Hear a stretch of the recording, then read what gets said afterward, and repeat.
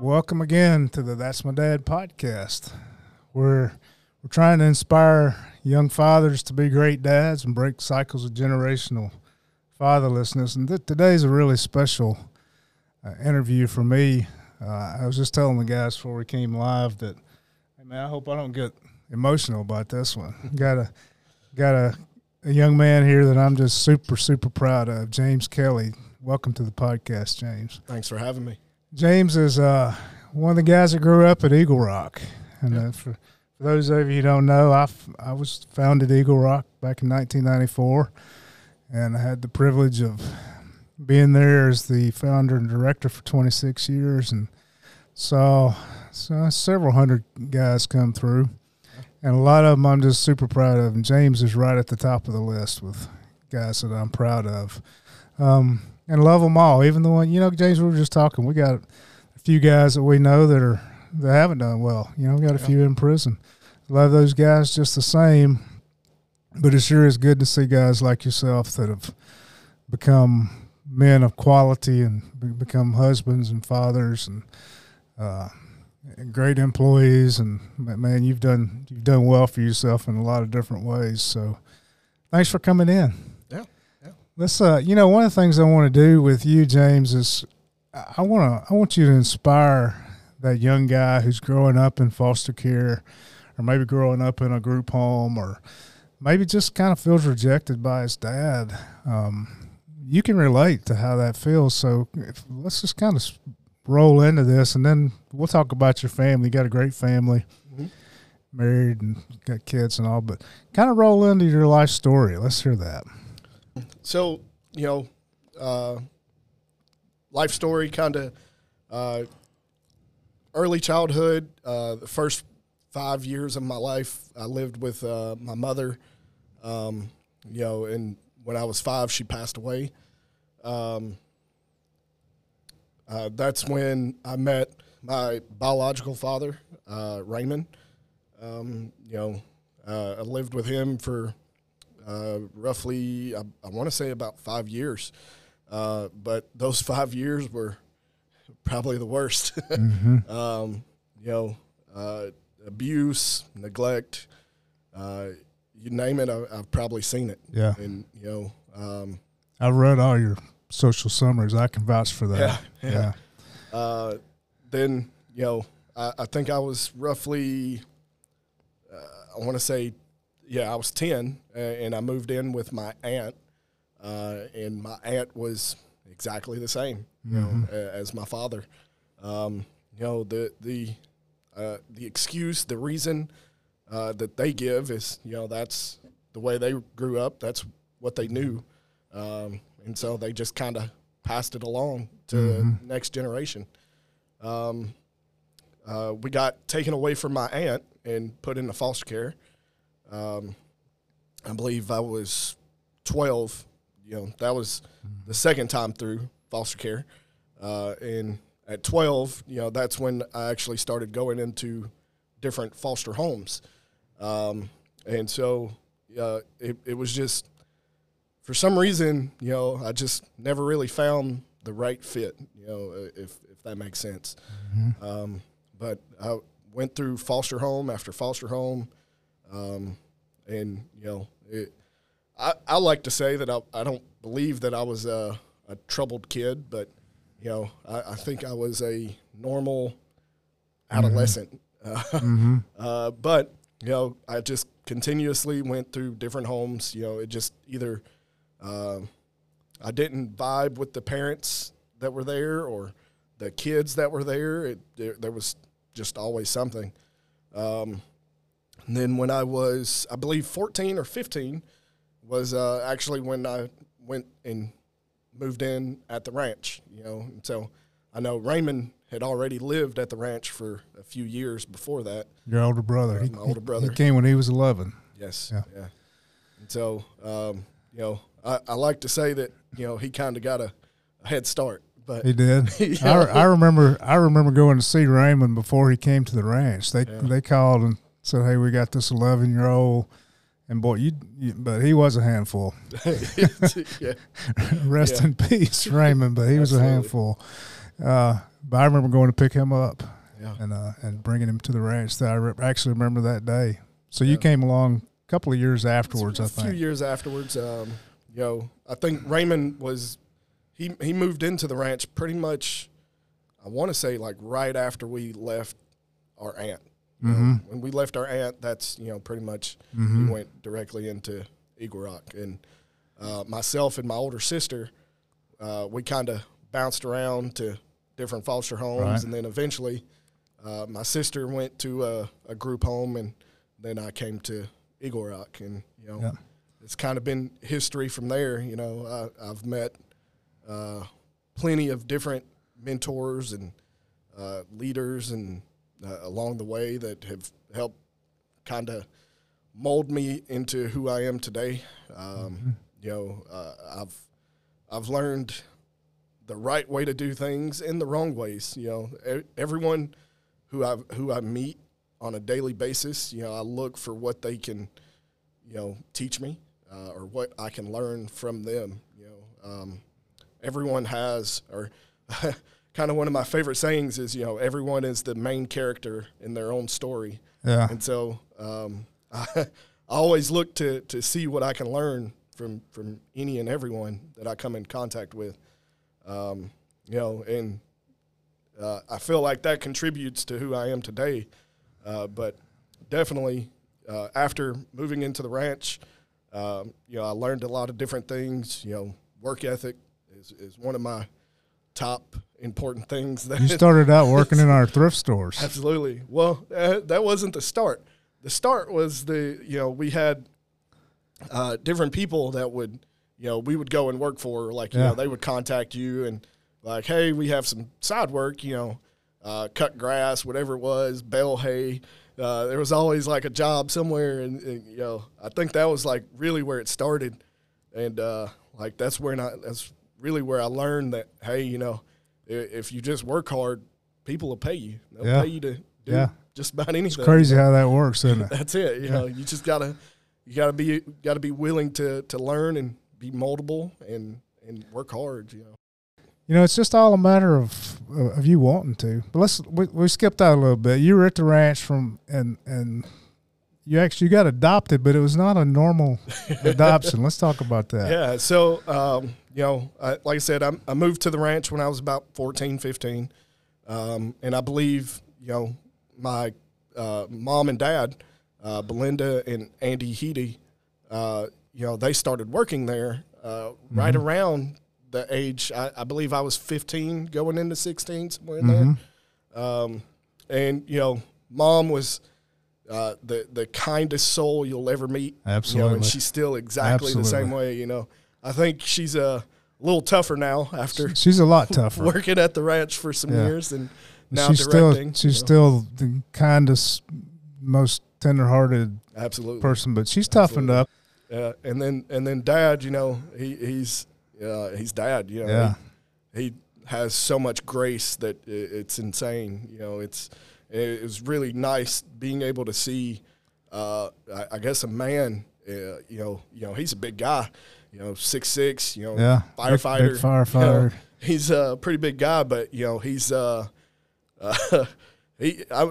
a teddy bear, but he shows grace. He shows he's gentle. Definitely. It's not that he's weak; he's gentle. Absolutely. And I believe he's probably the first one who's first male figure that kind of showed me that it's okay to be a big, burly guy that can be soft and gentle when needed, and he could also be the tough guy if he needed to be. But most of the time, he wants to be the soft-spoken, gentle man. He's not going to be run over. Absolutely, I can tell you that. But I remember a time. Yeah, I'm sure you remember this. I hired you to paint one of my rental houses. I do. And Andy went and did it with you. The two of you went and did that together, and that spoke to me so much that he didn't need the money. Yeah, I mean, he was doing that because he wanted to do something with you. Absolutely. And wanted to teach you something. And it was a pain in the neck of a house to paint, wasn't it? It really was. Yeah, definitely. And so he took the time to go and I think you were paying your way through something at the time, making some money for some reason. You were a little older at the time. Yeah. So you got to know them through the ranch, and you went on, graduated from high school. Got out of high school, kind of. I tell everybody, it wasn't like a decision that was made like, hey, we're gonna adopt you. You can move in. It wasn't anything like that. It was more or less, kind of just fit in. It was like a puzzle piece that was missing, that just slid into place. And from day one, I would just spend the night, one day a week, or there a were weekend, or visiting resources, as they call it. But yeah. And then just over time, just kind of kept moving my stuff in, and then eventually, they looked at me and was like, Are you just gonna move in? Yeah, I remember that. You kind of eased your way into the house. It's like when you went to spend the weekend, some stuff didn't come back. That's about right. I was watching all that happen. It was kind of entertaining because they were loving it too. Yeah. And it wasn't just you. They were off. I mean, there were a lot of guys that had the opportunity, and different ones of the Eagle Rock staff through the years, including myself. We had guys come and live in our personal homes. So it was all done had to go through the proper channels. But absolutely. But you really took advantage of that opportunity. Yeah. And so sometime after you got out of high school, actually you were an adult with children, I think. I was an adult with, I think I had at least, I know I had at least one kid. And, that's when they adopted me. Dad approached me one day, and he just kind of looked at me and was like, never really thought to ask this, but is this something that you'd be interested in? Yeah. I was like, absolutely. I see you guys as my parents. You've mentored me. You've helped me grow as a person more than my biological family. So to me, that is family. That's the definition. Somebody who's helping you grow. Looking out for your best, or having your best interest in mind at all times. That's. It's what does that? Is there any way you can express what that means to you? That you're now part of? You're not just part of. You're legally, officially part of a family. What does that mean to you? At first, I probably couldn't tell you. When kind of being an adult and having to kind of fend for yourself, and versus like going from being a child, like, as a child, it meant everything.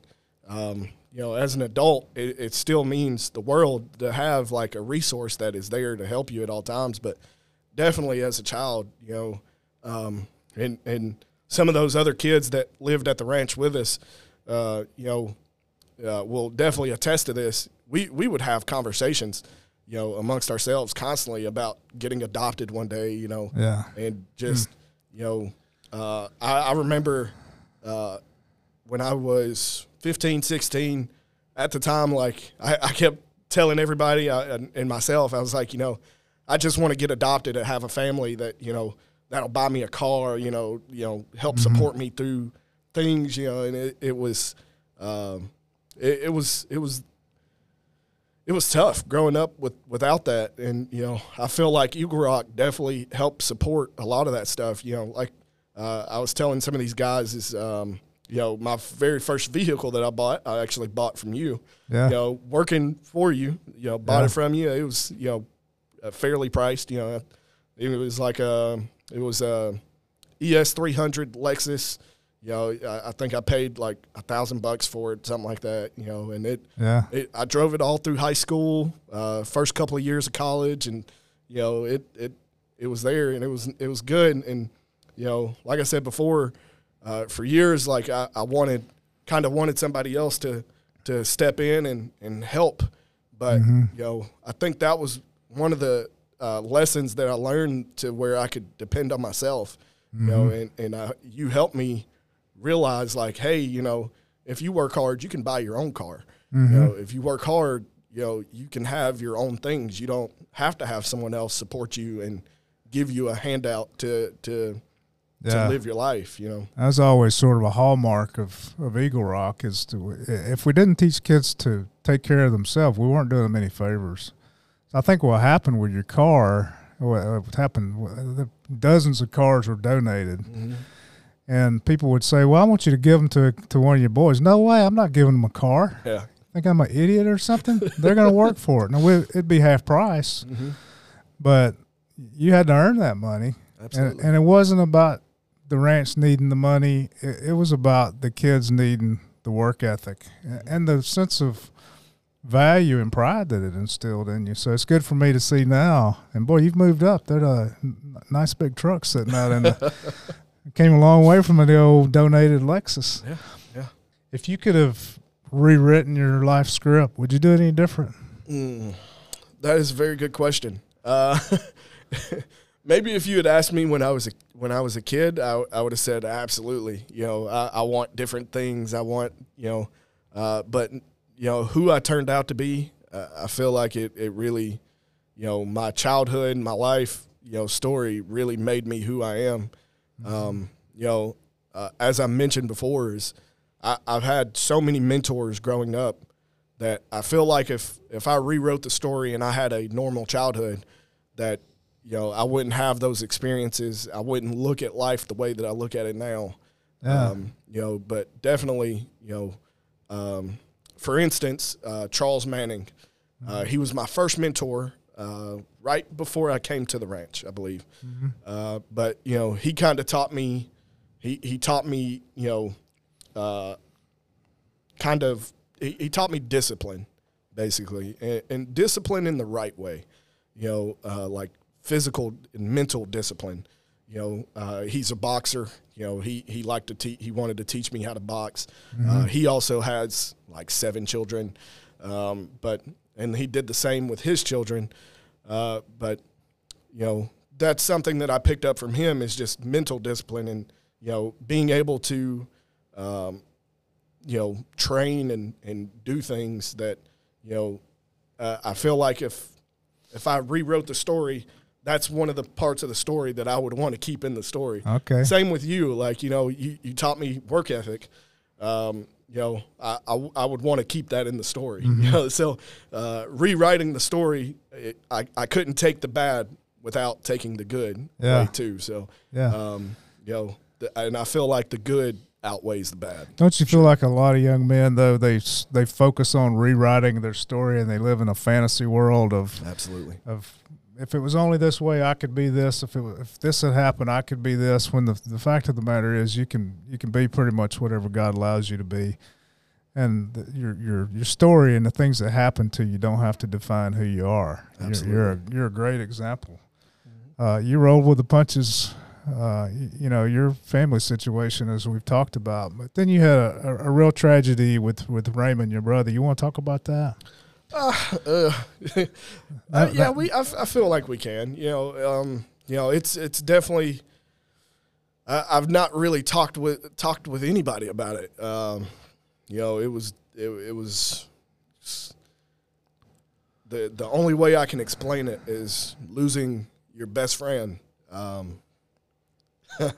Yeah, it's tough, and it has been for me too, because Raymond was like, you know, he was there with me before you were, and he was you know, almost like my own child, really. I spent a lot of time with Raymond, and he had some issues, but you know, people don't know, so I'll tell the story. Raymond was killed in a car accident on New Year's Eve. Was it 2011? 12. There was a string of years there where every December and January we lost a child. Yeah. I mean, I lost personally. I think we added it up over my career. We lost 10 guys, and so I would have to go on several occasions and identify the bodies. As you know, I remember. James, I remember the day that happened. We didn't know it. we didn't know what had happened. And on a Sunday afternoon, you may not know this, but I received a call from the coroner looking for dental records. And as I was receiving that call, you pulled in the driveway. Yeah. And our world just unfolded. His car had exploded, and they were having to use dental records. And you went through that that was a tough time, but I remember you handling it almost too well. I guess behind the scenes, that's where it kind of unfolded. It was one of those situations where it just felt like it was something that I had to be strong. But definitely I have friends who could attest. Behind the scenes, it was tough. Yeah, it's still tough.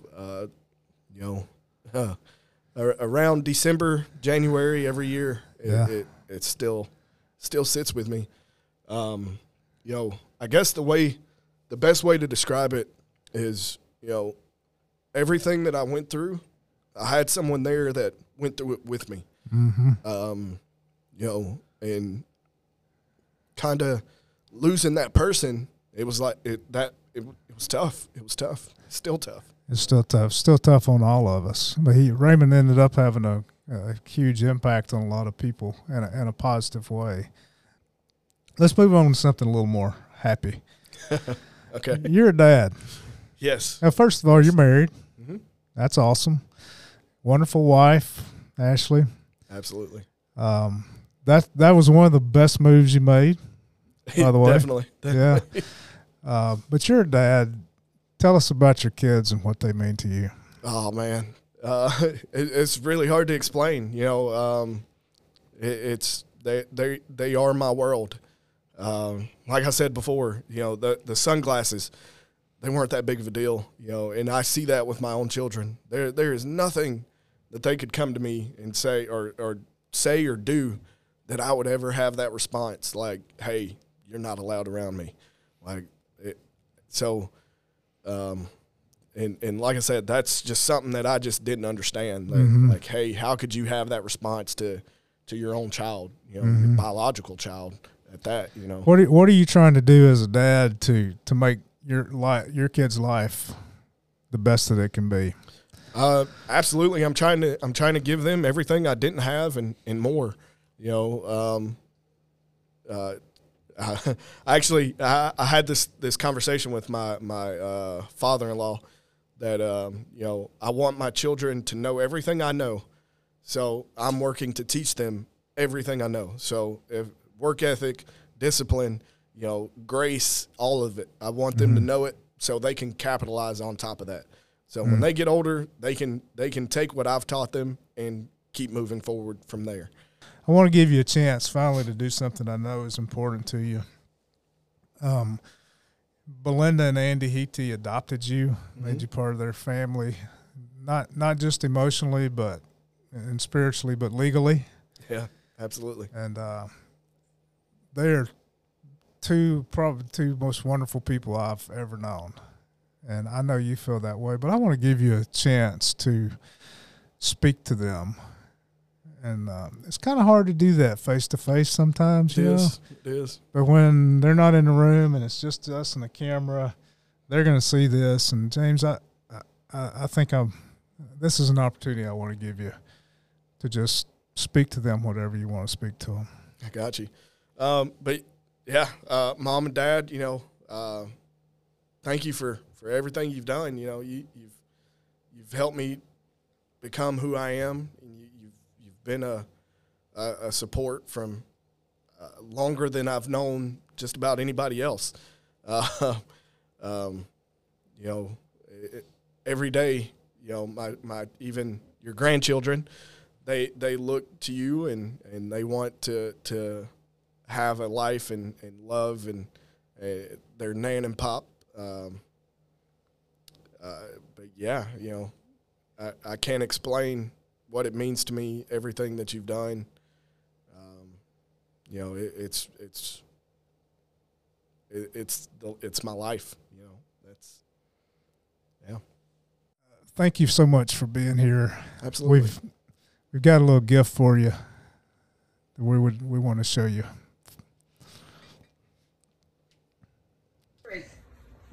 I love you, Dad. Apple, can you do? Oh. I love you, Dad. Go much you do. I love you, Dad, for teaching me how to fish. I love you forever. I love you, Dad, for everything you do. Wow. James, that's awesome for me to get to see that you've grown up to be the man that you are. And I got a feeling that 20 years from now, those kids are going to be saying, I love you, Dad. Thanks for being there for me. Thanks for flipping the script on my family. Thanks for changing things so that I could have the life that I have. You're an inspiration to a lot of guys. I want to tell you, you're an inspiration to me. You're an encouragement to me. And I'm proud of you more than you'll ever know. Thank you. That'll conclude this episode of the That's My Dad podcast, where we're inspiring young fathers to become great dads and breaking cycles of generational fatherlessness. I hope we've inspired some young man today with James Kelly's story, because James is a guy who flipped the script, and you can do it too. See you next week.